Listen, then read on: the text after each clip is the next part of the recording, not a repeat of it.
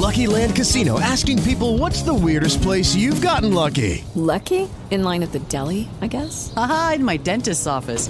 More than once, actually. Do I have to say? Yes, you do. In the car before my kids' PTA meeting. Really? Yes. Excuse me, what's the weirdest place you've gotten lucky? I never win and tell. Well, there you have it. You can get lucky anywhere, playing at LuckyLandSlots.com. Play for free right now. Are you feeling lucky? No purchase necessary. Void where prohibited by law. 18 plus. Terms and conditions apply. See website for details. With the Lucky Land Slots, you can get lucky just about anywhere. This is your captain speaking. We've got clear runway and the weather's fine, but we're just going to circle up here a while and get lucky. No, nothing like that. It's just these cash prizes add up quick. So I suggest you sit back, keep your tray table upright, and start getting lucky.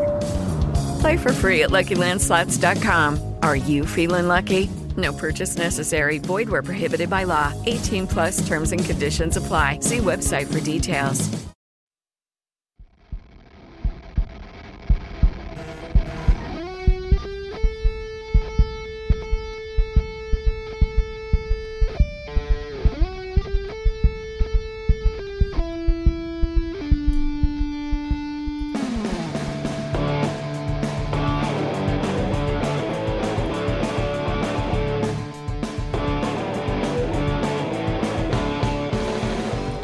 Good evening, everyone, and welcome to another edition of the Weekend Wrap, brought to you by CrowCast, of course, along with our very kind sponsors, Ryan at Smith Partners Real Estate, up at Golden Grove for all your real estate needs, buying, selling, and property management, and also Down to Earth Electrical for data, electrical, and air conditioning needs, and also our wonderful patrons on Patreon.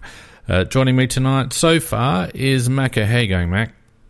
Yep, very good, thanks, Fiend. We've got to have a win for a change and some bit of positivity to talk about. Absolutely, and we won't shy away from that. It was a much-needed win by the Crows this week, so you can't complain because we got it done. So I don't think it was particularly... it wasn't particularly pretty, I don't think. No, it wasn't, but I think, well, we'll talk a lot more in detail about it later, but there was a lot more effort by us in the game, and there was plenty of effort by them too, and I think that's why it resulted the way it did. Yeah, I think you're right, and we'll go into it in more detail in just a moment. But first of all, I just remembered that I haven't set up Facebook Live. So, Macca, keep talking for a second while I quickly set up Facebook Live. Okay, well, we'll keep on talking. I reckon I could talk underwater with a mouthful of marbles. Yeah, so to say.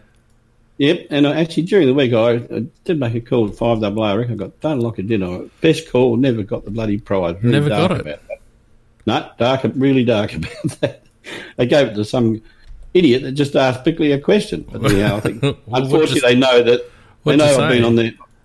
Well, I have got $100 food voucher and a wine voucher lately, so yeah. They probably think I've got too much. Yeah, exactly. Anyway.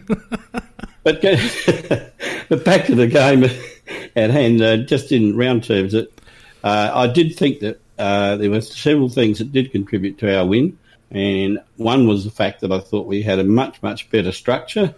The changes, with the exception of Douglas, I thought were warranted. And I think that the Fogarty up forward in particular, that's one thing I have been calling for all year. I'm not a Jenkins man. Look, I keep been saying for some weeks, he's somebody we've got to put on the trade table and get something for him. Unfortunately, I don't think it's going to be as much as we thought it was going to be originally, but that's what it is. You can only get what you can get. But yeah. I do think that whether we've got Fogarty or the other bloke, Himmelberg, I think that the structure looks just so much better. And you made a very, very astute point when we were just chatting before the theme, which I'll allow you to make. Well, I'll make that in our discussion about the Crows match. But first of all, Macca, why don't we just round up the scores from the weekend, eh? Let's do that.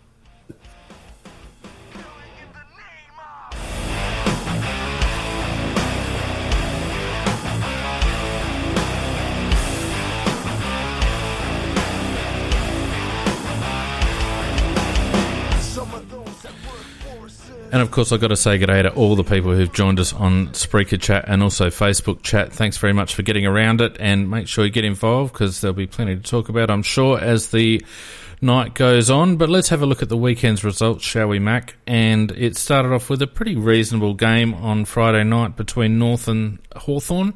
Hawthorn, again, inefficient, in my opinion, and North getting up in the end quite comfortably by 22 points, 12 goals, 14.86 to Hawthorn, 9 goals, 10.64, a margin there of 22.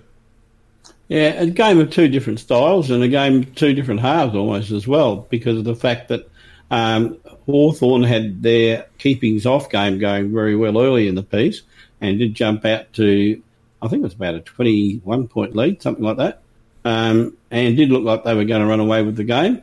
But then North Melbourne, the tradesman like style that Reece Shaw, and I've got to congratulate him on winning his first game as an appointed coach, the coach. So well done, Reece. They just wore Hawthorn down, and they didn't give them that time. They didn't give them that space that the Hawthorn love.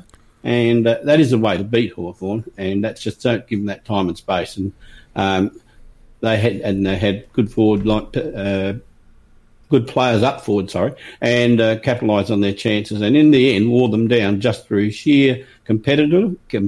So I'm having trouble saying some of these big words tonight. I must be Reece Shaw. But in the end, no, congratulations, well done, North. Yeah, he's such an unlikely coach, isn't he? He just doesn't look as if he's coaching material, but he's certainly got him playing well. They're playing with passion, and I don't know whether there's a lot of sophistication to their game plan, but now they're winning on effort alone, and you can't fault them for that. How far it takes them and how much he can develop their game style to become competitive again, I'm not sure, but for the most part, they at least are playing with some pride in the jumper. Of course, the rumour is, of course, that Brad Scott was on a fortune, and if he doesn't get a coaching gig next year, they've got to pay him out, and it counts towards their luxury tax. And poor old Reece, I think, is getting paid, if not the lowest, then certainly amongst the lowest of any coach. And you wouldn't like to say that was one of the reasons why they picked him, because he was cheap. But it's hard not to make that. It's hard not to make that observation, is it, really? Well, apparently they asked two obvious people who wouldn't come there, Richard Clarkson and Longmire. They're not going to leave their clubs. No. And apparently they didn't interview any other external coaches. Now, if that is correct, which is the word that Caroline Wilson, etc., and people in similar type roles are saying, well, you have to it actually puts a lot of credence to what you just said, Fiend. Yeah, well, that is the word from Caro, and a lot of Adelaide people talk about the boys' club down at Adelaide. If you have a look at who's employed and who's involved down there at North at the moment, it's like the North Melbourne Hall of Fame, really. Frightening. Yeah, so interesting times down there. But anyway, he can only do what he can do, Reece Shaw, and I think he's done well. Nikki, how are you going? I'm going very well, but very tired. Well, thanks for joining us, and I hope you're fed and ready to go. Yes.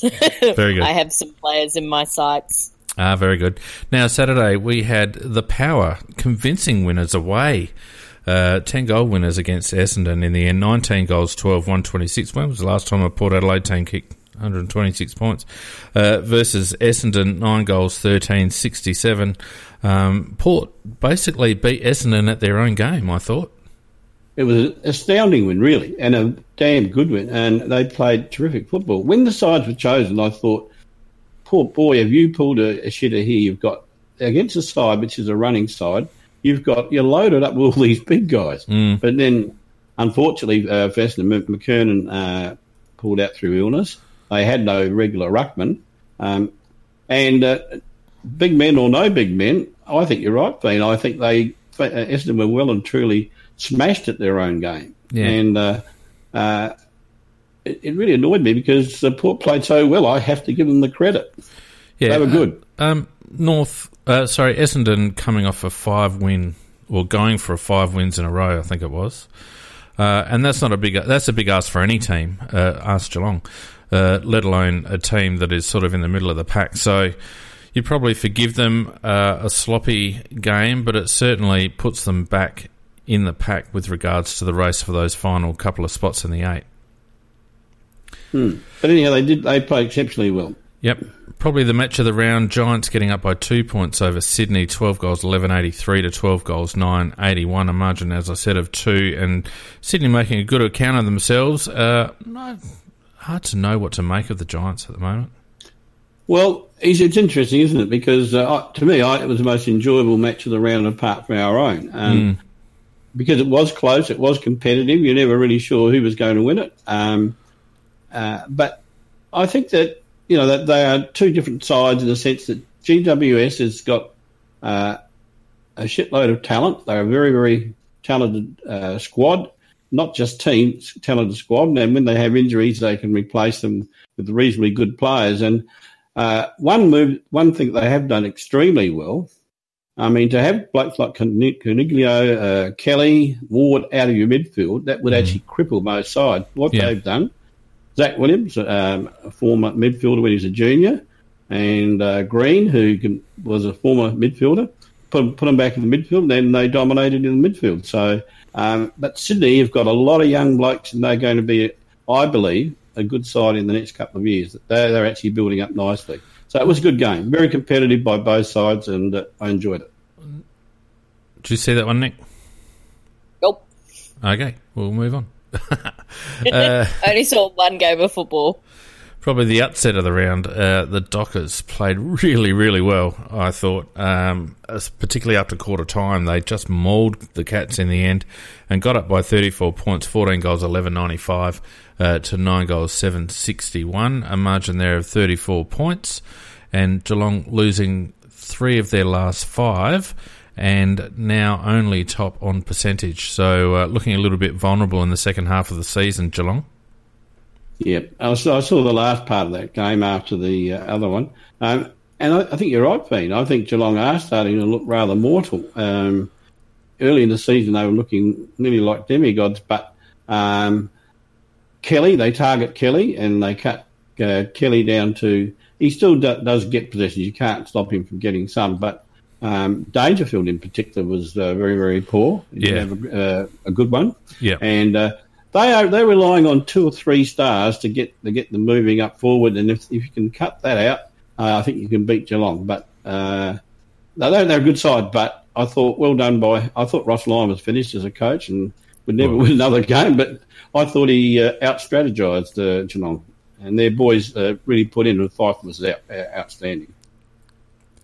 Yeah, interesting that Chris Scott did the Phil Walsh trick and put Dangerfield head-to-head with Fife. And Fife is...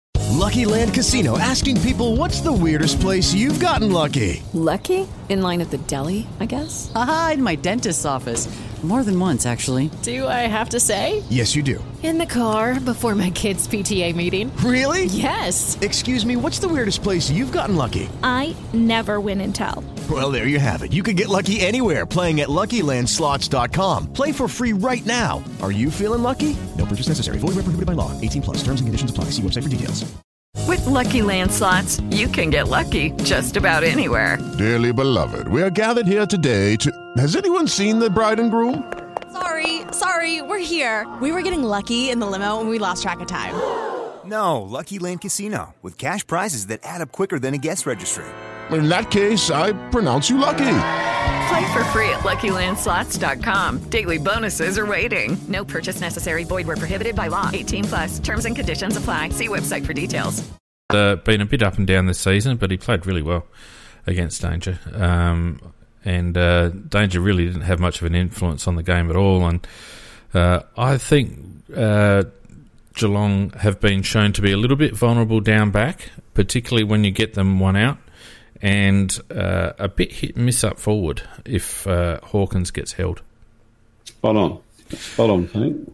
Look, we had Melbourne going well early against Richmond, but then Richmond ran right over the top. Dusty Martin and some good nick at the moment. 13 goals, 15.93 to Melbourne, 9 goals, 6.60. A margin there of 33 points to the Tigers, and they're just chugging along into the 4 and looking quite good. Yep, never saw it, so and quite happy that I didn't. Well, speaking of 5-game winning streaks, they're on one at the moment. And Richmond, yeah, form team of the comp, I would say, along with Brisbane. And I reckon West Coast. And West Coast, yeah, we'll see. We'll see on West Coast. I'm not 100% sold yet. And then today, of course, ignoring our game for the moment, today we had Collingwood predictably getting up comfortably over the Suns, although they didn't have it all their own way the whole match, but 18-12, 120 to Gold Coast, 8 goals, 351, 69-point margin there to Collingwood. Yeah, well, Gold Coast got off to a very good start. They had the first 2 goals of the game, and they were very, very competitive about 2/3 of the first quarter. Grundy was absolutely outstanding in ruck, and Treloar in the midfield was outstanding, and they have a tremendous understanding at the clearances. And I oscillate, Fiend, and sometimes I think if you've that good pick, you do give it for Grundy, because he just can control the game, and the way he fed Treloar and the understanding they've got, it's like having another team within a team. So, and then eventually Gold Coast got overrun as they do, because they can't maintain that resistance, and it turned out to be a flogging. Yeah, but the problem, what you've actually said there, Macca, it's Treloar as well as Grundy. It's not just the one player. No, they're a team. In the team. Yeah, so you don't just need Grundy, you also need the players around him. And we could develop a player around him, Nicky. Oh, yeah, but he'd be 37 years old before he got his debut. But anyway. What Fiend said. Anyway, we'll get to that. Hold your fire. Look, Carlton also looked good early against West Coast, but eventually West Coast survived the scare and got up by 24 points in the end. 15 goals, 9.99 to Carlton, 11 goals, 9.75. So a 4-goal win there to the Eagles. Carlton got away to a good start in this game, and I was a bit worried. I thought they were going to win another game. But the one thing I did get out of this feed, I don't know whether you watched it or not, but the Carlton supporters of any other team in the whole competition think that they are the entitled ones. It doesn't matter what happened, whether their player got touched or not, whether he didn't get touched or not, whether he did nothing or not. They just screech and scream. Yeah, don't like their supporters one little bit. What's happened there? I think Macca's gone bye-bye. Macca's gone bye. Macca's here. Oh, there you go. I'm here. Yeah, you faded out, mate. I don't know what happened there. But I'm with you. Carlton fans at their home games are intolerable, I reckon. Drive me crazy. Shocking. And the last game of the round, quite a good match. Brisbane getting up at home in the end by 18 points, 3 goals. So 14-14, 98 to 11-14, 80 by a spirited Bulldogs team. And I think you described it very well just in that little summary, Fiend. For a bit, Brisbane Lions too good. Bulldogs don't give up. They kept trying, but they just fell short. And Brisbane Lions, it's an incredible story. I was talking to my son about it afterwards. When you think of what they were 2 or 3 years ago and what they are now, and that's a big transition in such a short time. And then you go through them line by line, and there's not a lot of stars in the team. No, so it's got to be. Oh, I'd debate that. There's I reckon some real quality players in that team. No, there is totally. But in terms of the biggest names in the competition, they have maybe 3 or 4. But do you reckon that's because of the fact it's Brisbane and we don't hear from them? I mean, Zorko's quality, Neil's quality. They've got some good young forwards. And a couple of really solid backs and some good run. I think they fly under the radar a bit because of their location, to be honest. Could well be true too, but I think what you just described was that they have got some very good young players coming up, and they've got a solid back line, and they got Charlie Cameron, who is like grease lightning around the goals, and very scary. And they've got in Hipwood, they've got a full forward for the future. Yeah. Look, their future is very, very bright. Very bright indeed. Now, there's a bloke in the Spreaker chat called John, and he wins the chat already, not because he agreed with you, Macca, but because he's got a picture of the Sturt Premiership side there as his little icon. So thank you, John. You've just warmed my heart, and you'll never be banned. Anyway, all right. Also, an interesting outcome in terms of the ladder, so I'll just go through them quickly. We now have 3 teams even on 56 points, Geelong, West Coast and Brisbane. And Brisbane and West Coast, particularly Brisbane, just racing up the ladder at the moment. I wouldn't be surprised if Brisbane ended up top, Richmond, 1 game back on 52 points. The Giants and Collingwood on 48 points, Essendon on 44, and the Crows rounding out the top 8 on 40. Just outside the 8, a game and 2% away from us is Port. Western Bulldogs also on 36, along with Fremantle, but quite a fair way back on percentage. Hawthorn, North and St Kilda on 32 points and shitty percentage. Swans and Carlton, come on Sydney, even on 24 points. We're relying on Sydney to keep winning a couple, for goodness sake. Sydney haven't won for ages. I know, it's a worry. It's a worry. And they got Port next week. Oh God. But Carlton have got Richmond, so you wouldn't expect that to be a win. Melbourne on 20 and not even looking like it. They've got the Pies next week, and Gold Coast, of course, the Q Clash, whatever the hell they call it, against Brisbane next week. Q Clash. So really, West Coast need to get it done against us. Brisbane, you'd expect to get it done against Gold Coast. And Geelong have got North, which is going to be a very, very interesting game, I reckon. Not an easy one. No. Not an easy one at all. No, not the way North are playing at the moment. So we could see a little bit of movement at the top of the ladder after next week's games. Anyway, without further ado, let's talk about us, shall we?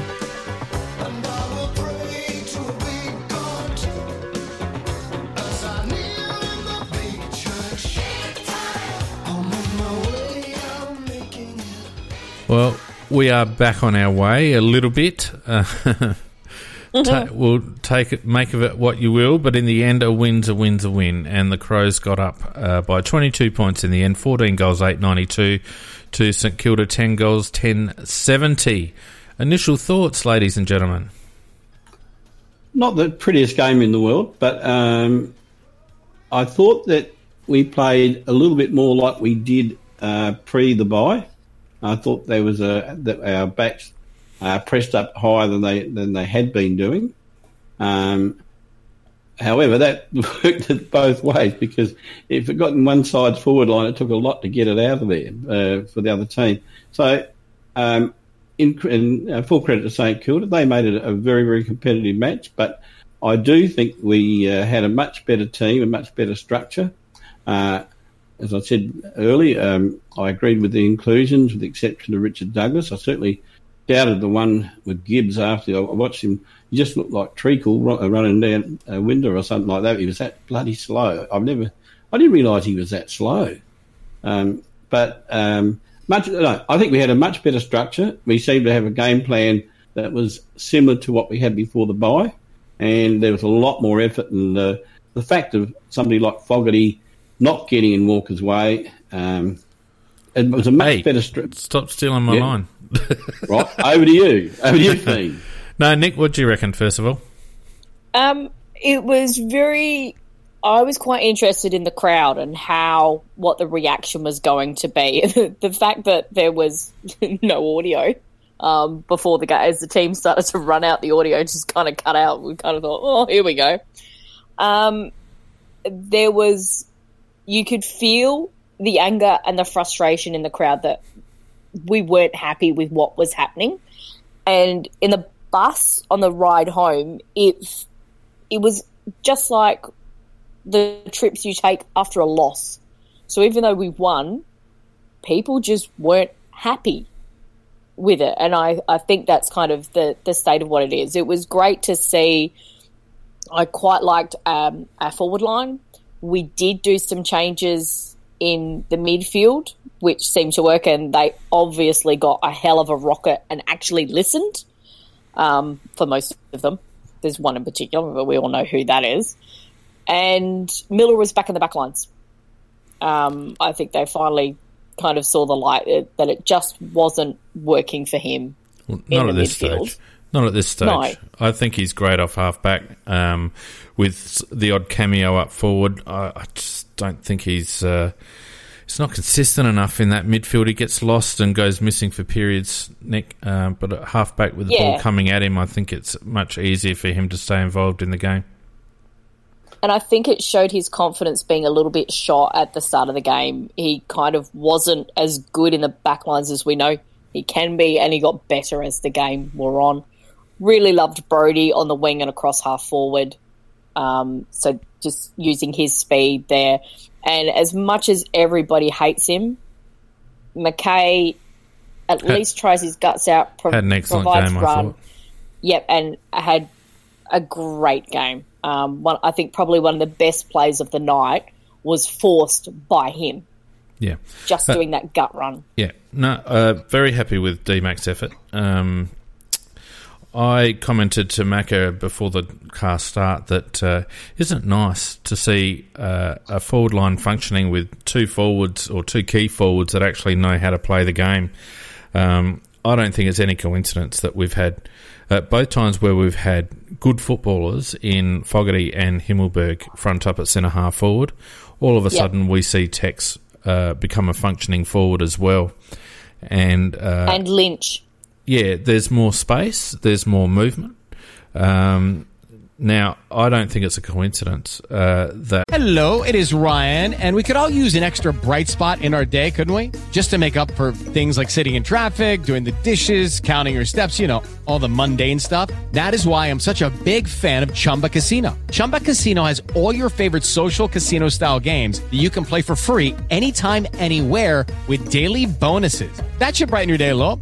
Actually, a lot. So sign up now at ChumbaCasino.com. That's ChumbaCasino.com. No purchase necessary. VGW Group. Void where prohibited by law. See terms and conditions. 18+. With the Lucky Land Slots, you can get lucky just about anywhere.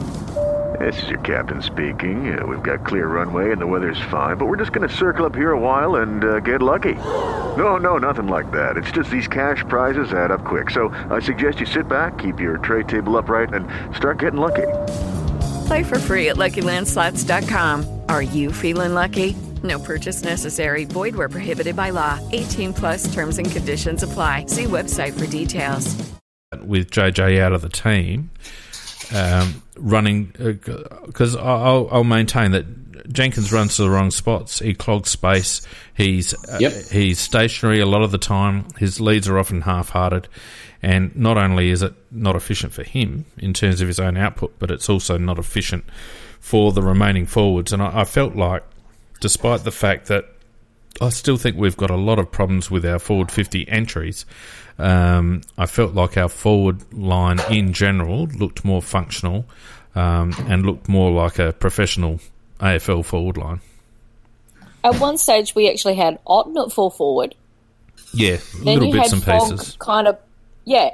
And so then you had Fogg swapping with him as the full forward, kind of not quite centre half forward, not quite full forward role in between.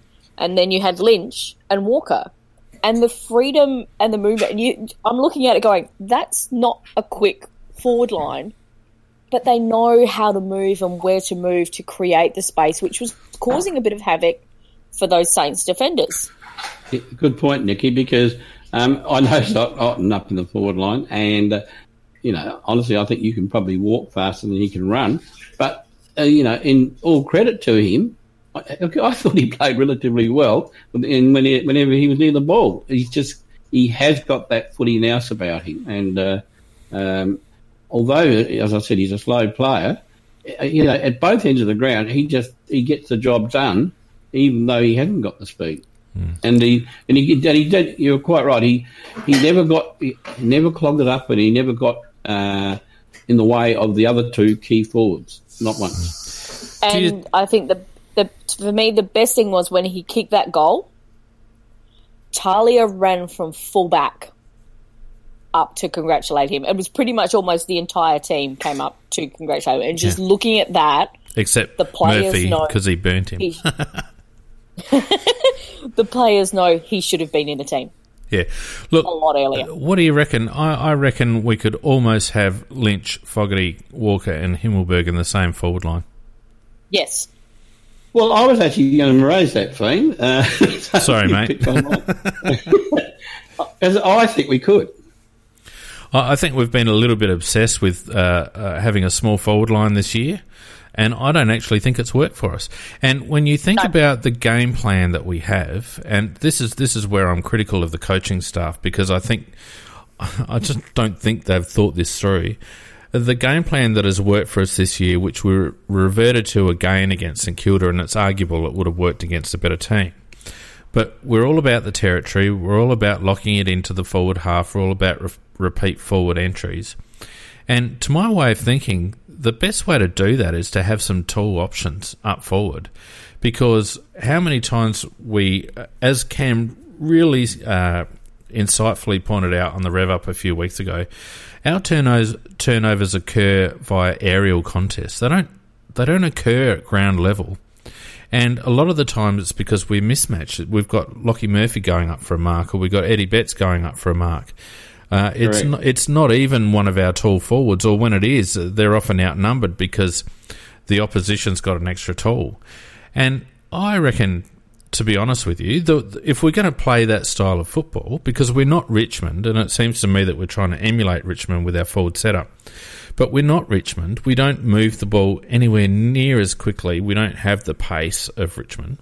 And so the alternative, logically, is to have some more marking options.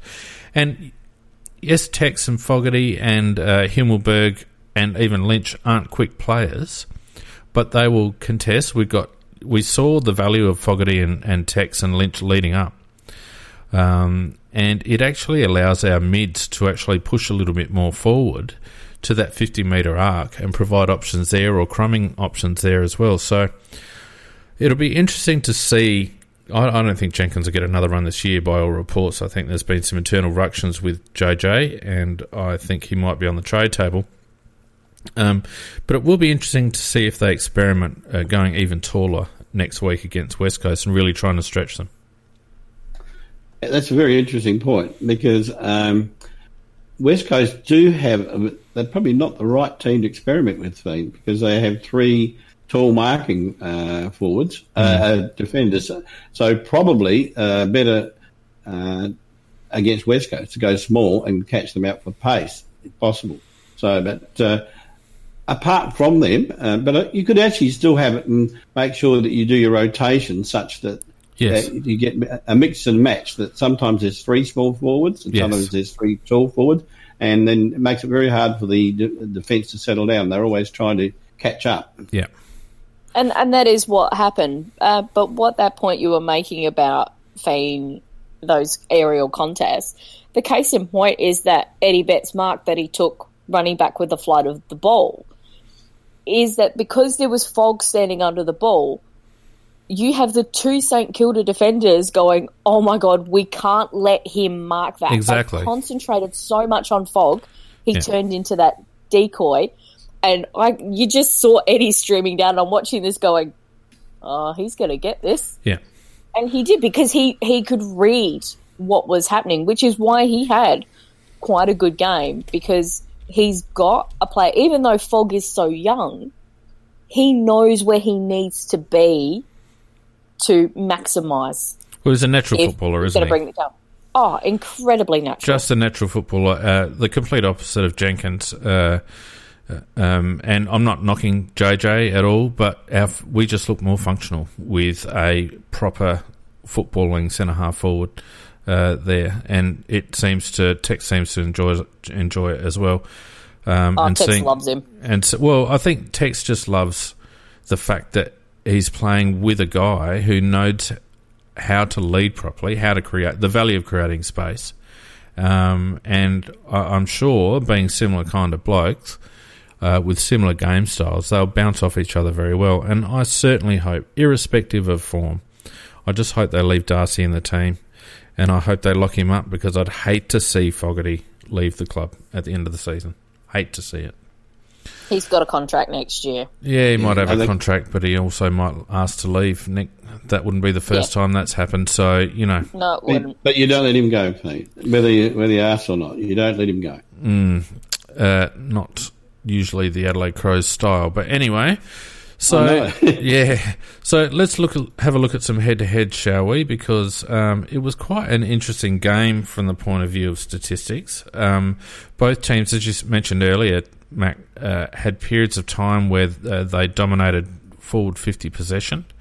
Certainly, at half-time, inside 50s were in negative territory, and during the third quarter they dipped quite substantially into negative territory for Adelaide, and it really didn't get back to parity until about the 25-minute mark. And conversely, rebound 50s were heavily in our favour during that period, so it was almost an exact crossover. We ended up +7, I think, in inside 50s and -9, but that crossed over from the opposite at around just towards the end of the third quarter. So it felt to me as if St Kilda had a lot of the ball, and it felt to me as if they squandered a lot of opportunities. So I don't know whether we would have been quite so fortunate and had the outcome that we ended up getting had we been playing a better team. Well, I can't argue with you. I think that there was an excellent one that, was it Bruce who did miss that 2 or 3 that. He's normally a dead-eye Dick, so we're very, very fortunate that he was having an off night, because if he had kicked those goals at the stage of the game that he did miss them, it may have made a totally different result. Well, there was one that Membry missed as well. Membry missed one, I think it was at the beginning of the last, was it? Or sort of it actually hit the post or something? It hit the post, but it hit the post on the point side. Yeah. But it was a very gettable shot.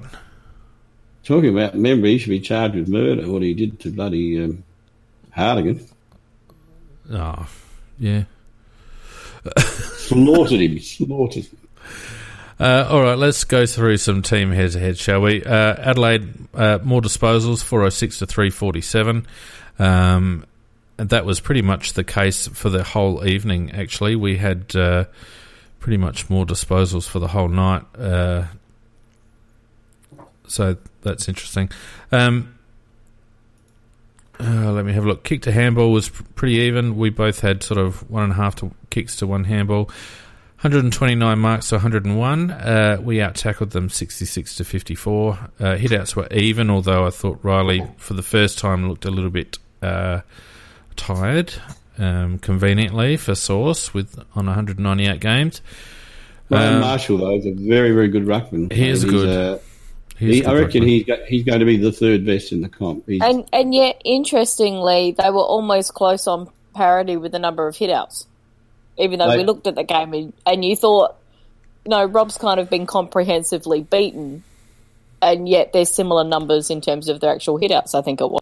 Yeah, but what Marshall does, a little bit of Grundy in him, in the sense of he grabs the ball sometimes and shoots out the handball to the midfielder, which Riley didn't do and doesn't do. Riley can do that. But he didn't get the opportunity to. That's more the point. I thought he got done by Marshall. Yeah, I thought so. What's your opinion on Adelaide making the change and going to Jacobs? Look, I think I think they may be forced to do it, because O'Brien is starting to look a little bit tired, I thought. It's a little bit of, for me, I would still prefer to keep Rob in there, just purely to give his body an idea of a full season. Pretty much, this is what you're doing. The fact that he's essentially played, the whole season so far. Pretty damn good for him that he's only just now starting to look tired. A bit. We know he's got a great aerobic capacity, but I don't know that, and this is just off the top of my head, but I can't remember Rob getting too many hit outs to advantage. He seemed to be less effective, didn't he, Mac? Yeah, very. I thought Marshall was quite effective and much more so than Rob was. And I'm used to Rob looking up until the last couple of weeks. Rob absolutely dominating his opponent, but he certainly didn't do it this week. And I probably would give Jacobs a run and give Rob a week off. But seriously, if you were going to do that, this is the week to do it because the SNFL team had a bye. So you would actually be resting Rob. I think he needs a rest. He would be getting battered and bruised because the one thing I'll say about Rob, he does not spare his body. He goes in where angels fear to tread and he keeps on going and going and going. He must be battered and bruised and he must get treated all week to get him back on the park again. Yeah, just having a look at the comparison between Riley O'Brien and what's his name now, the lad? Marshall. Rowan Marshall. Just bear with me a moment. Keep talking for a minute. We'll find him, I'm sure. There he is. Well, what's your thoughts, Nicky? Would you bring Jacobs in for this game? No.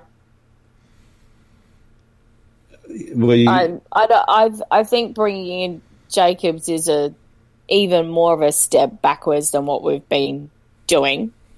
I just think for the future, for conditioning wise, etc. Even though you're like, he's looking tired, but he's still, I think he's the third most effective ruckman in the league. Yeah, and it was really only in the last quarter. Yeah. Like looking at the stats, Marshall had 11 hit-outs in the last quarter, and O'Brien had looks like 5, and that I can't see effective because I don't do the stat. But no. Prior to that, Riley was on top of him. So it was really only in that last quarter that Marshall seemed to get on top of him in terms of hit-outs. But I agree with you, Macca. He didn't look quite as energetic around the ground, in my opinion. No, and what doesn't show in those stats is the handballs that Marshall did out of the ruck as well. He a little bit of a Grundy-like type that every so often you just grab it when they got the bodies in the right position to do so and shoot the handball out.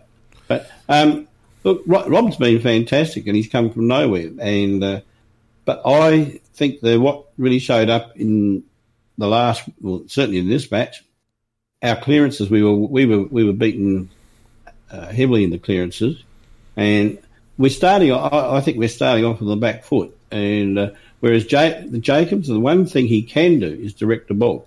And so if this week I'll stick my neck out and say that I would rest Rob. And I know the saying, you never give a suck an even break, but I would rest Rob and I'd bring Jacobs in. Yeah, I think so. A lot of people will be cynical about that, but I think that's right, Mac. I think you have to. I mean, he is young. He is tiring, I believe. There's a couple of... He's got... West Coast next week is going to be a big test for him. And I don't think it would be a bad move to bring Jacobs in at all. No, the other thing too, which the boys on the chat quite correctly are stating, the way we set up in the midfield is quite terrible. And with Godden and Camporelli, they both got to jointly take the blame for that because Campo's the strategic man. I saw Nicky post. No, it won't change with Jacobs here. But the one thing, Jacobs can work with somebody to work out where to hit it to. With Rob, that doesn't seem to be an exact science. Nicky, but you've forgotten that what Sauce has been like towards the end. He was that kind of player. When he had a midfield, he could do that too. When we go back to losing the clearances, everything else, he goes back to hitting directly down at his feet because it is the safest option. We bring in Sauce. That's what's going to happen, is because that midfield is not good enough. We're not going to get those directions. West Coast will just absolutely shark every single one of them because that's a midfield that moves. So he'll go back to, if he does win the taps, it'll just go back to directly down at his feet. That's all he would do because that's the only thing he can do with a midfield that doesn't move. Well, that's not so bad, Nicky. At least you put it on even terms, and we scrap quite well in those situations. Not lately. Well, it's true, Mac, not lately. But the ball isn't basically at the ruckman's feet. It's being hit out to a situation where if the opposition get it, they just shoot the handball out and away it goes. Mm. Yep, because they're in front, because we're chasing tail. No, we're like bees to the honey pot. Nobody stays out. Yeah, well, that's true enough too. Look, anyway, let's continue on with the head-to-heads. I felt it was interesting that we still lost the clearances by 9, despite efforts to the contrary and big statements to the contrary. And part of being interested about that was the fact that they hardly played Matty Crouch inside at all. No, he just cruised around. Didn't get a clearance for the game, Matty Crouch. No, he got most of his positions just cruising around the ground. Yeah, and that's what I'm saying. It's interesting, Macca. Considering he's our inside bull. I actually thought, watching the game, I thought there must have been a directive that the two Crouch boys were not to pass to each other. Because they really tried hard not to for once. And I think that actually opened up our midfield a bit. I actually felt like Matt Crouch was moving quite freely, and he looked a little bit like that period during 2017 where his disposals were becoming a little bit more aggressive and decisive, a little bit more Mitchell-like and a little less Crab-like. That run-down tackle he did in the first quarter, I think kind of got his tail up. Just that defensive action just seemed to get his tail up, and it was a lot better game from Matt than what we've seen in a number of weeks. Yeah, so do we persist with Matt on the outside? Is that the answer? Well, it seems to me that they seem to shuffle who's in and who's out as different players, different weeks, because sometimes Matty's been the guy in there and sometimes it's been Brad, and I don't know. Look, our setups at the centre got me totally beat because it seems to be different people with different responsibilities every time. So, and we get beat most times. I just look. It could be we don't have that electric pace out of the centre. That's one of the problems we have, and I don't know whether they rotate it to try and confuse the opposition. One thing that the coach has said that he won't put Matt and Brad and Sloane in the centre at the same time. Yeah, but they do it all the time. I was about to raise that point. He's come out and said that because they like bees to the honey pot, because all three are ball hunters. And they do. And as you say, they keep saying that they're not going to do it, but they're doing it. And they are like bees to the honey pot. It might be that the coaches think that's not happening. That's what their instructions are, that it doesn't happen. But because you kind of can't get a runner out there so much that they just go, oh, we're in the middle now, because they want to be in the middle now. No. If they lose control of the midfield rotations like that, there's something wrong. And it was noticeable how often we had the two Crouch boys and Sloaney in there. And so it makes a mockery of what they're actually saying. And often when we did that, that's when we went to that wider triangle kind of setup. So they're actually starting a couple of metres off from the centre circle. These are not the guy. Well, Sloaney's probably the only one who can do that run through, even though he doesn't have the pace. He does have a bit more of the nous than the other two. But yes, that was interesting. Yeah. We won the rebound 50s by 9 and lost the inside 50s by 7, which is probably indicative of the game. I felt like St Kilda had a lot of chances and the ball was played in their back half quite regularly. So we seemed at times to be quite content just to bounce off half-back rather than push forward too much, although that changed, I felt, in the second half. Yeah, well, I can't argue what you said there, Finn. I agree with that. Thanks, mate. Look, clearances as well. Contested possessions as well was down. Another one where you kind of think, well, for all the talk about contested ball, it still wasn't right. Well, I did think at least the effort was a lot better. I still think I'd like to see how. I don't know what you think about this, Flynn, but I think that I don't know whether we do have a tackling coach or whether there's such a thing in the AFL that teams have a tackling coach. But we could certainly do with one because there were so many arm tackles that got brushed aside. We're talking about contested possessions. What are you talking about tackles for? I thought you said tackles. Contested possessions. Well, yeah, but you tackle when you're contesting, yeah. So, yeah, but it's a different stat. We ended up pretty much breaking even on contested possessions. We were one down in the end on contested ball, so that's not a big deal. And there were times during the game where we were up a little bit, but certainly in that last quarter when the whips were cracking, it was a very even stat. It wavered between the two teams having a slight upper hand. So, and considering St Kilda's midfield, and considering their outs and the position they are on the ladder, I felt like it was an area that we might have dominated, and so I'm still a little bit lukewarm on our midfield despite the win. A couple of the midfielders have been in very good form. Billings had a very good year as a midfielder, and Ross is a very, very good player in the midfield as well. But they don't bat deep. They don't bat deep. No, that's the one thing they don't. Yeah. They've got two or three top midfielders, and as you say, then the rest make it up. Yeah, I mean, they do have some other good ones that could have gone through there, but they're out either through injury or some long-term illness issues. Yeah, that's true, Nick. Yeah.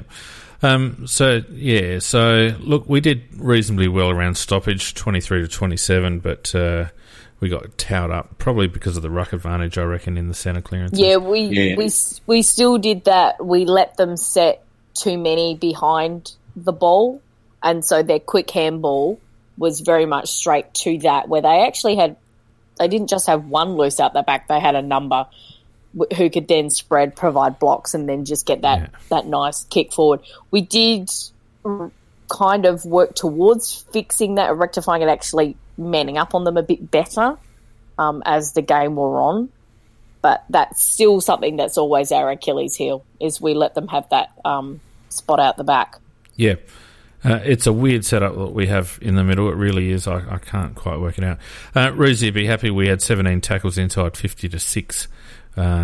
Despite having a different forward setup, so at least there was some intent there in the forward line. But again, I reckon there's a relationship between how the ball comes in and how much pressure we can actually put on up forward, and how much. Yeah, well, you're right, but that also then is determined by, if say the ball comes in high, how much it's contested. Like with JJ there, the ball was coming out very easily because there was very little contest. For the ball in the air, which at least Fogg and Walker both do, and secondly, whether they were on their own, and whether Jenkins has left his man, whether I'm not saying he's getting that wrong, is what I'm saying, because he's not a defender, but he's often JJ's man would mark the ball unopposed. That's more the point that I was making. But also what that is, Macca, is the way we structure up our forward line when he plays. Because, as Fiend has pointed out, he needs a lot of space because he doesn't know how to work through congestion to find that free area or to do those double back leads to create that space. So we tend to have a lot more open forward line. So it's normally just him and a defender and maybe another one or two down there. But with Fogg, with Walker, with Lynch, and when Himmelberg was in there, that they know how to lead through the space, how to create that space for their other forwards to then use, except for Matt Crouch kicking to Tex, who's actually leading being the decoy leading out to the pocket, of course, gets marked by Tex's man. But that's what it is we have a different structure of a forward line when you have players who know how to play as a forward. And that brings more players into that area, which makes it easier to tackle. Yeah, I think you summed it up very well there, Nikki. That's in a much more precise way, I was trying to say. Yeah, so we saw a couple of different game styles during the course of the evening. Certainly in the first half, we very much wanted to maintain possession. It was very much about chippy around the place, to the extent that the faithful who turned up, all 39,000 of them, didn't like proceedings and gave a few boos. It's not often you hear the Crows crowd booing the Crows team, but they didn't like what they were seeing. I felt like after... I'll just say on that, so one of the moments, there was a guy near us who quite rightly was abusing the hell out of the team when it happened, because we switched the ball and he just started, but the midfield and the forwards didn't run across hard enough for the switch. So we then had to switch back the other way. And, the guy in the crowd's just yelling out, if you want to switch, you have to work for it. You have to run. And they weren't doing it. And for a lot of us watching it, that switch had happened because we'd had a nice free player, but we were too slow. And that's where the frustration of the crowd was coming in, because we could see there was a great lead from Fogg or from Tex, but it just wasn't being honoured. I think it's laziness. There doesn't seem to be enough intent. You watch some of these teams that are really good at exposing the fat side of the ground, and they're taking off. Like there's 3 or 4 really hard leads going. And the other thing that does, and I think it's a knock-on effect of our laziness, is because they're leading so hard to the fat side, it actually opens up the corridor a little bit, and often teams will switch back into the middle and they'll have a bit of space because the opposition have been dragged wide, chasing leads out to the wing. We don't do that, so we're quite happy just to make sure there's a bloke there to take the switch, but we don't really move hard enough for the next possession. So we end up sort of either kicking down the line or going back the other way. And it doesn't seem to me that we work hard enough to open up the corridor. And we actually had it a lot of the time. We were actually yelling at them to kick it through the middle because St Kilda had given us the space. Mm. And all it needed was somebody to lead into there. Where they had set up, they weren't close enough to intercept. Yeah. We just weren't smart enough. Looks like Macca's gone. I don't know where he's run away from us. Yeah, it had just you and me. He'll be back. So I agree. I don't think we work hard enough at all. It's shown by that stat that Fox put up a couple of weeks ago about us being the least, the lowest club in terms of metres covered, ground covered, GPS wise. And it you can see it just with the plain eye. We just don't work hard enough. Yeah. Anywhere near as hard. And that's okay if you are going to play a style of football that relies on, Pikey's famous, territory gain and locking it in and all the rest of it. I strongly think that Pikey think that's a more sustainable game plan, and it's a more suitable game plan for our list, and he's probably right because we don't have a lot of speed on our list. But I just don't think it's going to stand up against the quick teams. Good teams are going to, like Richmond and West Coast, are going to be able to absorb that, I believe, and then just burn us going back the other way. So, and we've seen that our defence collectively works very well, but when they caught one out, it's just the same as any other defence. They're not going to win too many because it's just impossible. Yep. Anyway, let's go through some individuals, shall we? Lairdy, I thought, returned to form a little bit. 17 and 21 for 38, took 12 marks, 1 tackle, 8 rebound 50s. He had 12 contested possessions, went at 76%, 9 score involvements and 421 metres gained with 12 intercepts. More the kind of game that we have come to expect from Rory. A lot better from him. Still did one hell of a blue after Kelly had done some amazing defensive work. And he, for some inexplicable reason, Lairdy running back with the ball instead of picking it up, even though he's running back towards their goals, instead of him picking it up, and he had some players behind him that he could have dished out to, he elected to turn around and then attempt to pick it up, which got him tackled. But overall, a lot better game, much closer to his All-Australian year style that he was playing. Not so many high kicks up in the air as well. A lot better going on from him. One thing you can count on him, though, is that when the chips are down, he'll give 100% and generally perform pretty well under those circumstances. Yep. I'm not prepared to call Lairdy back in form, but it was certainly a welcome return to something like how we know he can play. Matty Crouch, I thought, was excellent. 16 and 19 for 35, had 6 marks, 3 tackles, 5 inside 50s. Got forward a little bit and kicked 2 goals, which we don't often see from Matt. Only 8 contested possessions, 24 effective disposals out of his 38 or whatever it was, so just under the 70%. 9 score involvements, 343 metres gained, which again is a high number for Matt.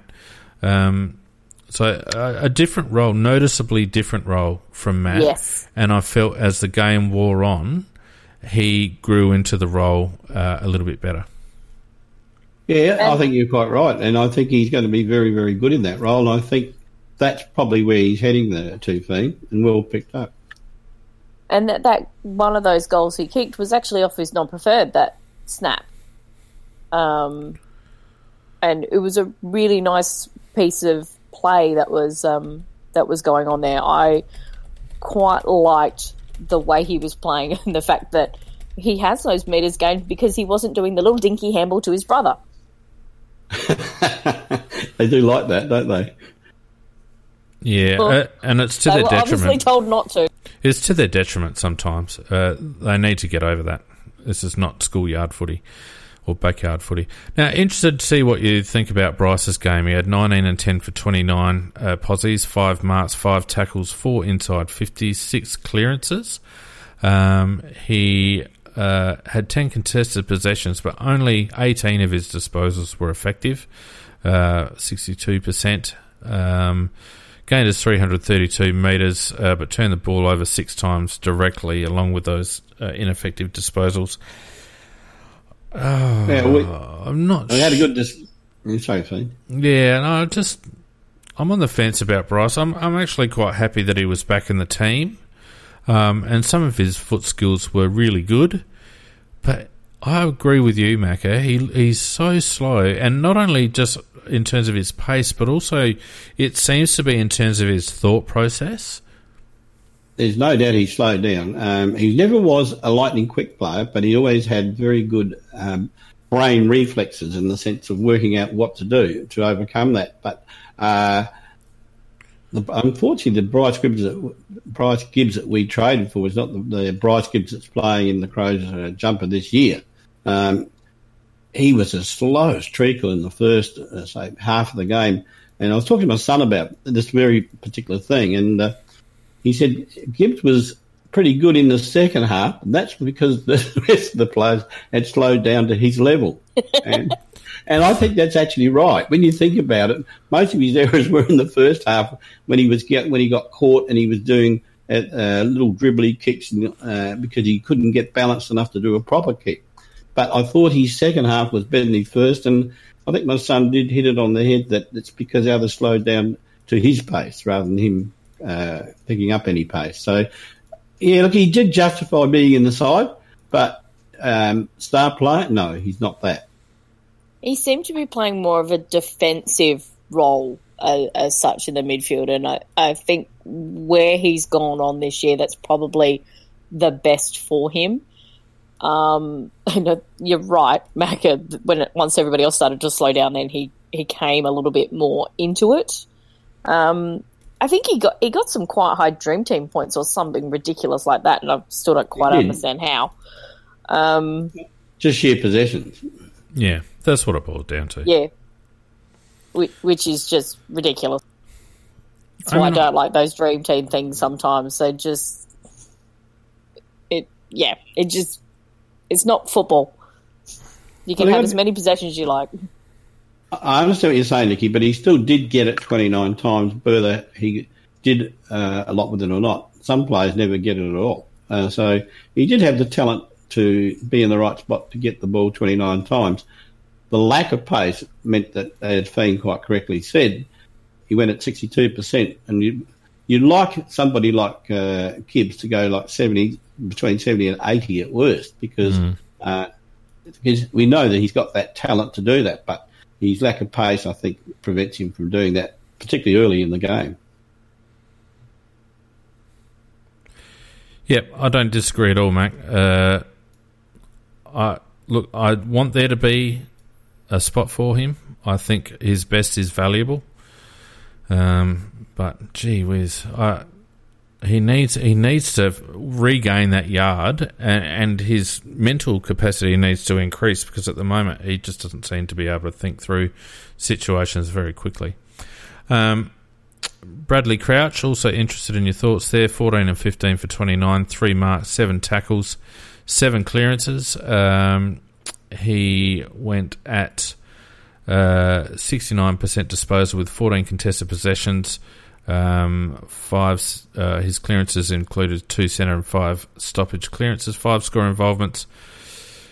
Meh. Oh yeah, it was all right. Yeah, I think the meh is probably about right. It's a lot better than what we've seen. His intensity and his desire to do defensive work was really obvious. Yeah, and it was great to actually see him working on it and being quite active about it and not dropping his bundle like we've seen. So I thought he could still improve in that area, Nikki. Definitely. Because I thought overall, he got a tick for a lot of the parts of his game, and his efficiency rating was up with his disposal. He did put on 7 tackles. He got the ball 29 times. Some of it was good, some of it was bad. But I still think he could work harder going backwards, and I think that applies to all of our midfielders. Yeah, I agree, Mac. I agree. I hate to be constantly critical of Brad, but I still see a lot of panic disposal. I still see a lot of just laziness, I guess you'd say. I wouldn't call him lazy. It's a question of maybe not making Brad Crouch. Yeah, you wouldn't call him lazy? Are you kidding? No, I'm not kidding. I don't think he's lazy. Yeah, he is. Also, not running defensively is not laziness. What is it? Well, it's a mindset thing, really. I think, in the sense of how you play the game, and it's a weakness in his game. You don't think it's laziness? It's laziness. Well, you can argue that it's lazy, but if that's the case, they're all lazy, because I don't think we work hard enough the wrong way. No, the whole midfield. Yeah, well, he's an integral part of the midfield, so... No, I'm not excusing him from it. Not at all. I'm actually critical of that particular area of his game. Yeah. I'm not sure whether it's laziness either, but it certainly looks like it. It certainly looks like it to me, Mac. You could call it more indifference rather than lazy. But anyway, maybe it is lazy. Well, indifference is somewhat worse. Because laziness is like a character trait, but indifference is a decision. That's a decision not to give a shit. Yeah, and that's even worse. Yeah. Anyway, we won't dwell on that. Rory Sloane, I thought, played pretty well, even though his possessions were down a little bit. 12 and 11 for 23, took 9 marks, 6 tackles, 3 inside 50s, 2 clearances, 1 rebound, 50. He had 8 contested possessions, went at just under 70%. 4 score involvements, turned it over a little bit, but I just felt like Sloaney was very engaged in proceedings. It's a good summary because it wasn't one of his great games, but he was totally involved in it. A lot of things didn't go his way. He was actually minded pretty closely as well. He had Steele tagging, and Steele is a very good tagger, by the way. He's one of the best 2 or 3 taggers in the competition, and I believe that's one of our weaknesses, not having a tagger, but that's a different story. We do. We just don't use him. Yeah. Who's that? Riley Knight. Oh, yes. Well, they certainly wasn't using that role. No. But we allowed poor old Sloaney to have Steele tagging him. And but one thing about Sloan is even when he is being tagged, he unlike when he was in the early days when he was getting tagged, he was almost out of the game when he was being tagged. But you'd have to say he still was involved in this game, and he did contribute, particularly when it was needed. And he does give 100%. He's a good guy. Yeah, no doubt about that. Brody, I don't want to go through everyone, but Brody I thought played well. I thought Lynchy played well. I thought, big ticks to both, yeah. Yeah, I thought, as you mentioned earlier, Nick, I thought DMAC had a good game. Did? I thought our backs 5, apart from Hardigan. there's the laugh coming. Honestly, that is one of the worst games I've ever seen a defender play. And look, I know I call him the lobotomy kid and all that sort of stuff, but 14 Dream Team points is a fair reflection of his game. That is on the hopeless, pathetic side of things. And no. I'm not going to let you hang shit on Kyle if you're not going to let me hang shit on Brad. Honestly, no, it's one of the worst defence games I've ever seen. And I know that Kyle's capable of much, much better than that. But did you see him get injured in the first 5 minutes? I saw the ankle, and he went and got a hat strap, yep. Yeah. But I don't believe... I just think that he was... It really did hamper him, Macca. I'm not going to give that excuse, Nick. No, you could actually see at the ground when he was trying to run, there was very much a noticeable limp. Membry, he normally would have Membry absolutely covered in terms of his pace, and he just couldn't go with him because the ankle just was... He just couldn't do it. Nicky, when you start off 5 to 10 metres behind, you never will catch him. No, a lot of the times he wasn't. He was actually on with him, but whilst Membry is quick, we know Kyle is also very quick and can normally go with him, but he just couldn't. Membry would just run away from it. They actually often did start together. I was watching. I can assure you, Nicky, that Hardigan didn't run any slower on TV than he did on the ground where you were watching. But I think he gave him too much of a start, and whether his ankle had been... But his ankle was strapped, and I didn't think he was suffering any major loss of pace. I just think he was just giving him too much of a start. And he was massively suffering a loss of pace. And we know how fast Hardigan can be. One thing you may or may not have seen at the ground, Nicky, was some of his teammates having a crack at him about getting a bit closer to him. There's no doubt an ankle can affect you in terms of your first 5 metres, Mac, because you just haven't got that push off. But I'll agree with you, it wasn't Kyle's best night. So, he's going to have to bounce back from that because we're going to need him against West Coast. We can't drop him. Yeah. And he's just going to have to lift.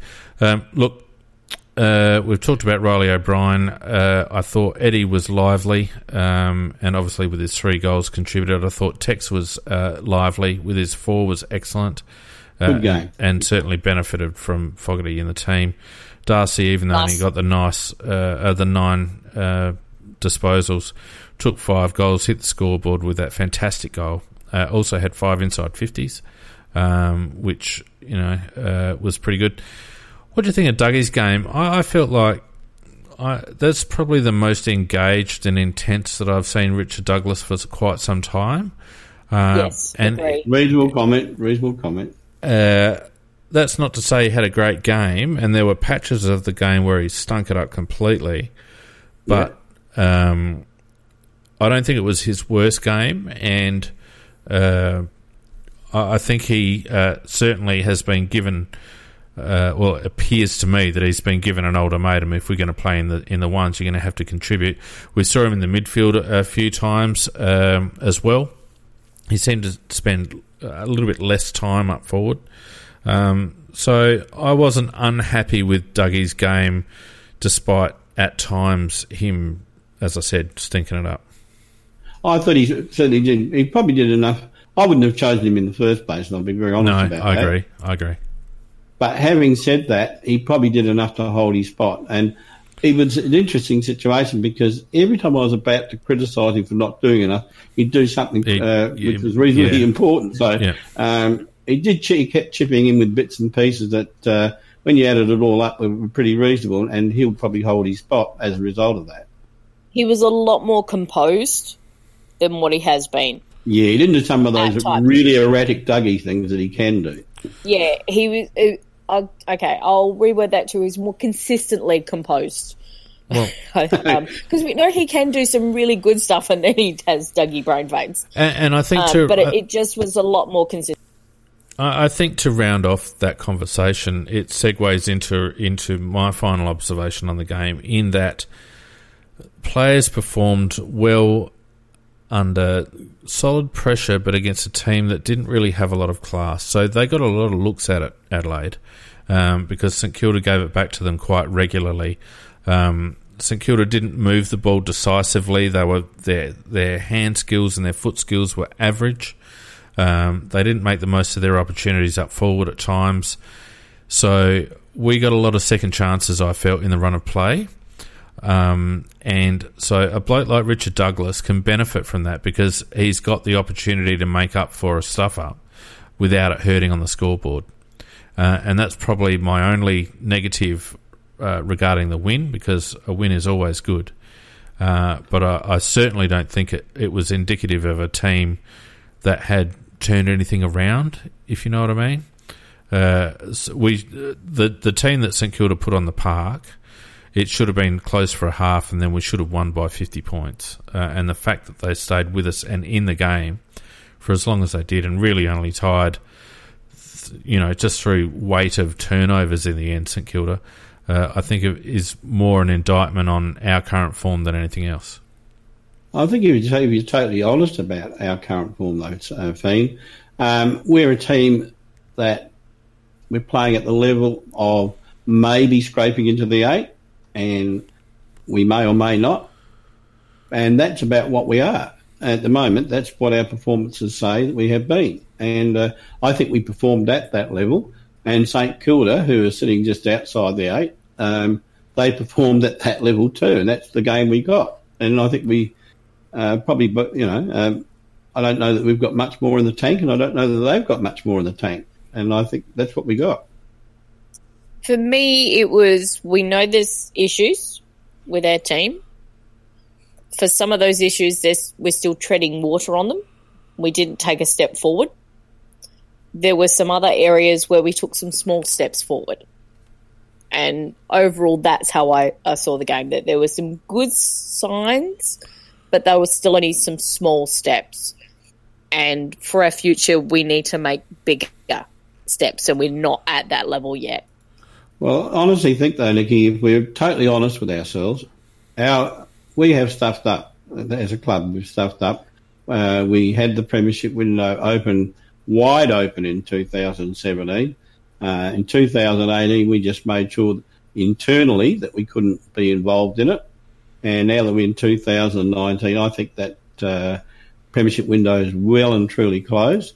And I would hope that at the end of this year, it's not a major rebuild, but it's a situation of recognising where we actually are and where we actually sit in the AFL, and make sure that we trade and recruit and play youngsters as well at the same time. So to get ourselves to a stage that we can be a team that's got a future down the track that has a possibility of winning a flag, because with the team we're currently playing, we haven't.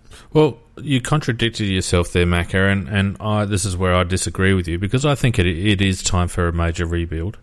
I think we have wrung the life out of this squad. In terms of the core 25-odd players, I think we've wrung the life out of them. I don't think we're getting a premiership out of Tex Walker, Rory Sloane, the Crouch brothers, Daniel Talia. I see where you're coming from, yeah. Okay. I just don't think so. And I think if we're to push our way back up the ladder, I think it's going to be one or two steps backwards in order to go forwards again. Definitely. So, and it's probably why I'm a bit... I don't want to... As much as I love Brody Grundy, I don't want to spend any picks on him. He's a restricted free agent next year anyway. I don't want to spend any picks on him. Irrespective of the pick that we end up from Carlton, we need to regenerate. And I think, if this is a club that is giving its last hurrah to some players, then so be it. Because I don't think we're going to make a dent in the finals if we make the 8. We're likely to play a Richmond or a Collingwood or someone like that in the first week, and we'll just get pumped. And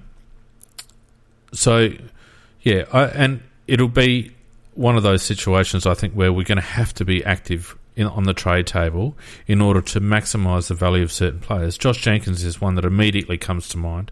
He'd obviously be a great fit at Gold Coast.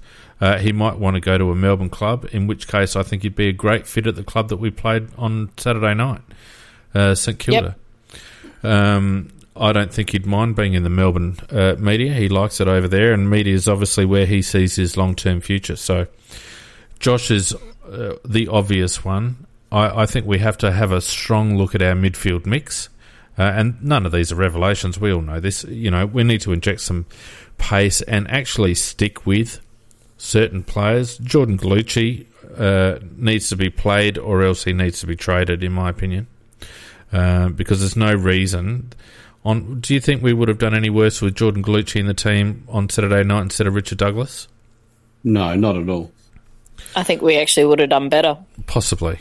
So the fact that Jordan Gallucci is not getting picked is an indictment on his development now. He's been on the list now for a couple of years, and I don't see why he's not in the team. Everyone else from that draft year has played a number of games, in that first round, and he hasn't. So I wouldn't be surprised to see Jordan Gallucci go back to Melbourne, and I could see someone like a Carlton being interested in Jordan Gallucci. And then we've got to talk about the Crouch boys. I think the Crouch boys could be around long enough because they're relatively young still, and they could be in around when we have good years. I would keep them, but in terms of Ben Davison has mentioned the ones that I would be looking at trading. Greenwood, I think unfortunately he has to go, and we'll get something, perhaps a good second rounder for him. I can see Sydney being interested in Huey Greenwood. Yep, Jenkins, Atkins, Knight. He's nominated those 4. I was going to nominate all those 4 myself, and I don't know whether you've got anybody you'd like to add to it. Yeah, well, I don't think Knight gets traded for much. So in terms of currency, I don't think we get much for Knight. So we might be prepared to take a late third rounder, but that's all we're going to get. Jenkins, I think, will get some decent coin. I think Huey, we might get a low second or high third for. He just hasn't been consistent enough. But the Crouch boys, Macca, where there's going to be some currency. Again, I could see Sydney being interested in one of the Crouch boys because of the size of their ground and how important it is for a distributor in that team. But do you split the Crouch boys up? I wouldn't. No, seriously, I wouldn't, because while I want to see a rebuild, I also want to have something to rebuild around as well, to help the young lads so they don't look like they are Gold Coast. Yeah, no, look, that's fine. But, obviously we're gonna stick with Tex. We're gonna have Himmelberg and Fogarty as key posts next year. Tex goes out to either a pocket or a flank, and Himmelberg full forward, and Fogarty centre forward, and those two guys would also interchange back and forth. Yeah, play Lynch and as Tex's lead-ups maybe. In terms of the midfield, we do have Brodie Smith, who I think has shown enough to remain in the midfield. Definitely. As part of that mix, and he is certainly a senior player. I think Paul Seaman, when fit, is certainly a first-choice 22 player, and I would certainly have him on Atkins' wing, perhaps with Miller on the other side. But that's not a bad balance, yeah. Because we've got Tom coming back next season, obviously, so that's a halfback spot. I'd be playing Bryce Gibbs off halfback. I think the midfield experiment is done, and I think just you play Bryce off halfback. You know he can play off halfback. He's done so for a long time at Carlton. We just accept that he's not quick enough to play in the midfield, Macca, but his foot skills, again, with the ball coming at him, I think are valuable. Actually, his best years at Carlton, when I was reflecting upon it, were really when he was playing in the back lines, and because they were generally under attack, he was playing the loose man in defence, and he had a good ability to read the play, and he was also then a good use of the ball coming out. And I think you're right. I think he goes back. Yeah, particularly if we lose Kelly, which, there's been a few whispers about him wanting to go back to Collingwood. But I think having Gibbs back there might also help Alex Keith if we decide to hang on to Alex Keith. I think if we decide to get rid of Alex Keith, which in my opinion would be a massive, massive mistake. A major mistake in my opinion. Huge mistake. Not only is he probably All-Australian for the position that he holds in defence. Well, probably not now. Probably not now, but he tailed off. Probably a couple of games out of it now. Yeah. But he was playing at that level, and then before injury. And the good thing about him is when his junior career, he was a forward. And so he understands it. And I would think that, if I was coaching the team and we're having troubles up forward, I'd often swing him up forward because he would be able to lead. He can take overhead marks. He does. I'm surprised it hasn't happened at AFL level, Mac. I really am. Yeah, totally. It has in the SANFL, and he's very good at it. Yeah, I know. That's why, when our forward line's been struggling, I've been surprised that they haven't thrown Keithy down there for 10 minutes. My fear with Alex Keith is that Justin Reid sees a very large Moneyball opportunity to convert a Cat B rookie into potentially a first-round draft pick. That's my concern, and I think it would be a mistake. I think it would be a major mistake. We need that depth in the backlines. Yes, exactly. I mean, we've got some nice ones coming through, but they're very, very young. Well, and they're not keys. They're not keys. Players. No, only Geordie Butts, and he's about 12 years old. So, I mean... Yeah, and he's a rookie. Yeah, exactly. So, my fear is that Reid is going to try and be a bit cute and cash in, which is obviously what we did with Charlie last season. So I wouldn't be in favour of that. But, I mean, that's a very long-winded answer, Macca, to the question, and I think... to sum it up, I think there's enough scope for us to regenerate our list fairly quickly. And I think, to be perfectly honest with you, we should be relying on Hamish to be able to talent spot, to be able to get this list refurbished as quickly as we possibly can.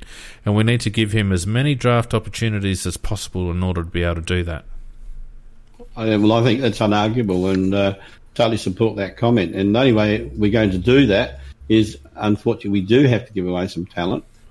If Keith has to go, and because we in the chat they're pointing out that he is 27, coming up 28, he'll be next year, or maybe even turn 28. But I do think, though, that against that, he's a young 28 in the sense that he hasn't been playing the physical game of football as an adult, and so his body can go another 4 or 5 years at least. So that's, I think, what you've got to weigh up. And it would take a very, very good deal to in my mind, to part with him. I'd rather keep him. When you've got him, Talia and Dode in the back line, you've got a very, very good base to work on. Yeah, I agree. So it'll be very interesting. This has been a massive couple of weeks for the club. They're under a lot of pressure.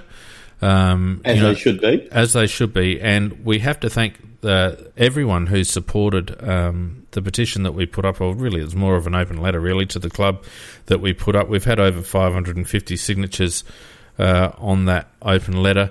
I'll probably leave it open for another couple of weeks because I doubt that anything's going to happen over the next couple of weeks anyway. But we might send it to the club sort of round about the last round, or maybe between the last round and the finals. So, there's a PDF version of the petition or the open letter that you can download if you've got some people at work or some mates who aren't online or whatever to get some signatures. And if you do that, you can email that PDF to petition@aflcrowcast.com. Or else just keep spreading the word. Share it on all your socials, on Twitter, on Facebook and whatnot. Just make people aware. There's a lot of Crow supporters out there who don't use social media, we only had to look at the crowd. I know it was St Kilda, but it was a Saturday night. It was a fine Saturday night. It was the opportunity to see the Crows win a game of football, and we had less than 40,000. Do you think that's a coincidence? No, I don't think it is. And it's been a week in which the club, we had 2018, the club was built from pillar to post by the media, and we've managed to get ourselves back into that situation again where the media are just bashing us and belting us, and we've got the spin doctors out there trying to spin it rather than do something realistic about it. I think they will be pressured into getting an external review thing. If they don't, I won't be renewing my membership, I promise you that. Why wouldn't you renew your membership? I'm not going to support a club. So, talk me through that. Well, I've been an inaugural member.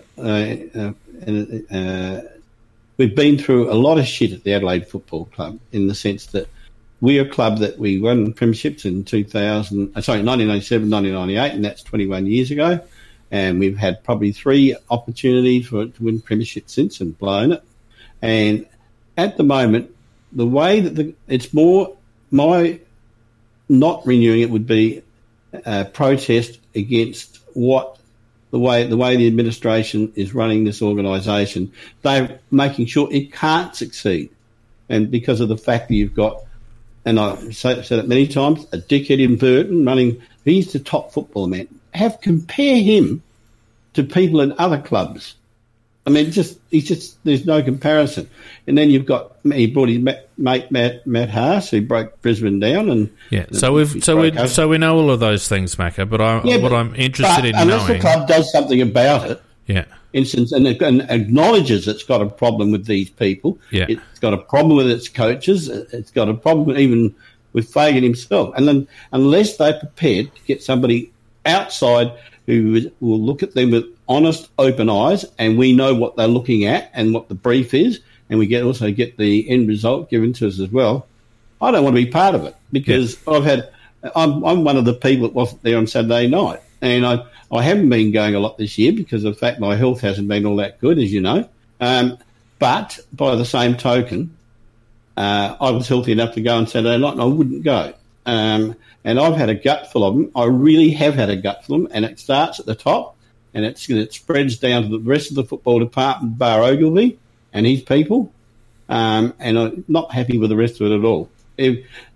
Don Pike, I'm perplexed. I don't know what really to make of him, because if I was in his position surrounded by the dickheads that he is, I would find it very hard to be a good coach as well. Yeah, I'm not encouraging anyone to forego their memberships because I know how difficult it is to get a membership to the Adelaide Crows. I know how valuable the seats are. And this administration is not going to be around forever, Mac. What we're trying to do is precipitate change or facilitate change, or give the club a nudge in terms of maybe being a little bit more introspective. I've had enough. But that's your prerogative. But I don't want it to be seen that the CrowCast is encouraging people nothing to share it. Nothing to do with CrowCast. Yeah, nothing to do with CrowCast. Yeah. That's just me over the years just building up this resentment of our own ability to destroy our opportunities to win flags. But what I was leading to, Macca, is the fact that you can keep your memberships, but the best way to send a message to the footy club, the key stat that we know that they take notice of is bums on seats. It's engagement. Andrew loves that word engagement. He tracks it. It tracks everything with regards to engagement. If he sees their YouTube views down, if he sees their socials down, if he sees attendances down, that's going to be when the little red alarm in his office goes off. Well, and for me, I actually know somebody, a teammate of mine, her mother actually has a corporate box, and she elected not to use it this week. So the club has the money from that, but what they have is the loss of those corporate not going. So she didn't invite anybody else. She didn't even open up to anybody else in the company. It was like nobody is going. It's just not happening this week because of how annoyed she was. Now, she's still likely to do that corporate box again next year, but it's that same thing. It's the bums on seats thing. Yeah. It really is, and that's where. And because what it does is it hits the SMA. They don't get the people spending the money. Yeah. Now we've got to. If they don't have that, that puts pressure on. That's right. Now we've got to wind up because it's an hour and a half again. But I will just let people know at the end here that we did actually approach. A couple of things. First of all, Ian Shuttleworth from the club let me know that, he apologised because of the obvious busy week that they had last week. He had not been able to green light the answers to the questions that we put to the club a few weeks ago. So I'm not hopeful that we're going to have that green light by Tuesday.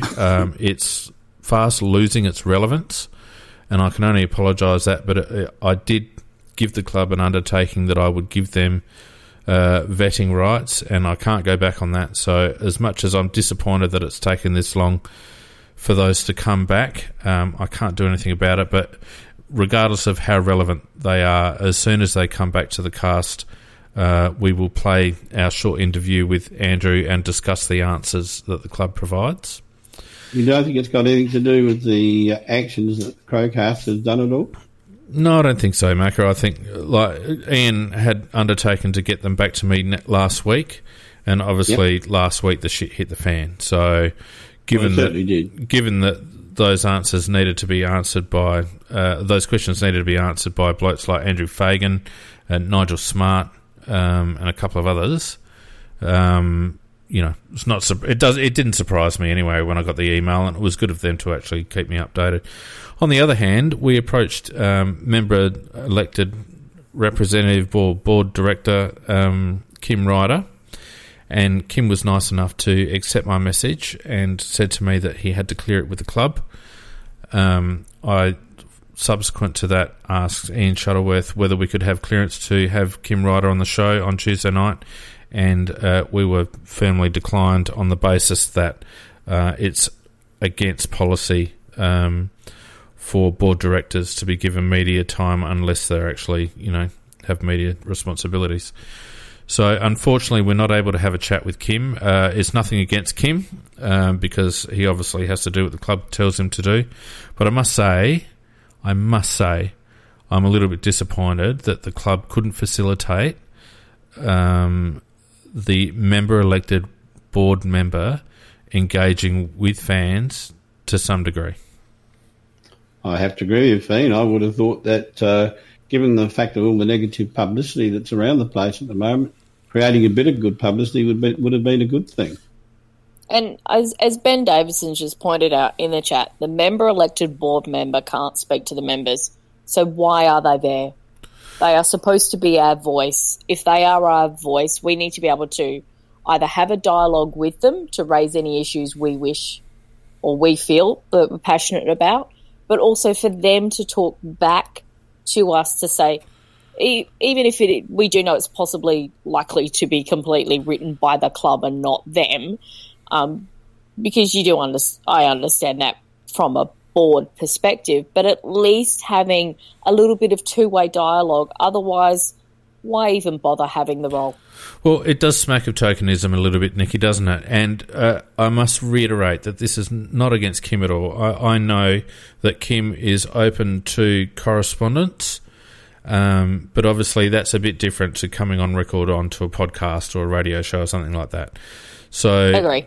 You know, Kim, I know, will accept emails, he'll accept messages on Twitter, etc., etc. And if you feel strongly, I'd suggest that people get in touch with Kim. He's very gracious and he's very forthcoming with regards to his engagement, but he, unfortunately, it's club's policy that he can't do that publicly. It is disappointing. I would have liked perhaps for Kim to come on the cast maybe with Ian alongside, or maybe with some pre-approved questions or something, just to give Kim some credibility and some, not that we give credibility, but by him being able to speak publicly, it probably gives him some cred in terms of being the member rep. But they've chosen not to do so. So that's a shame. But that's the way it is. So anyway, look, we won't dwell on it. It was good to have a win on the weekend. I think it probably just for a moment just eased the pressure valve on the club and the players, but I think we can make no mistake that the pressure is well and truly still on, and we've got sterner tests. We've got West Coast, Collingwood and the Bulldogs at Ballarat, and you could quite conceivably see us losing all three of those. Yes. Yep. At best, I can only see us winning one or maybe two is stretching it, but I can't see us beating West Coast, put it that way, and then we'll worry about the other two after that. Yeah.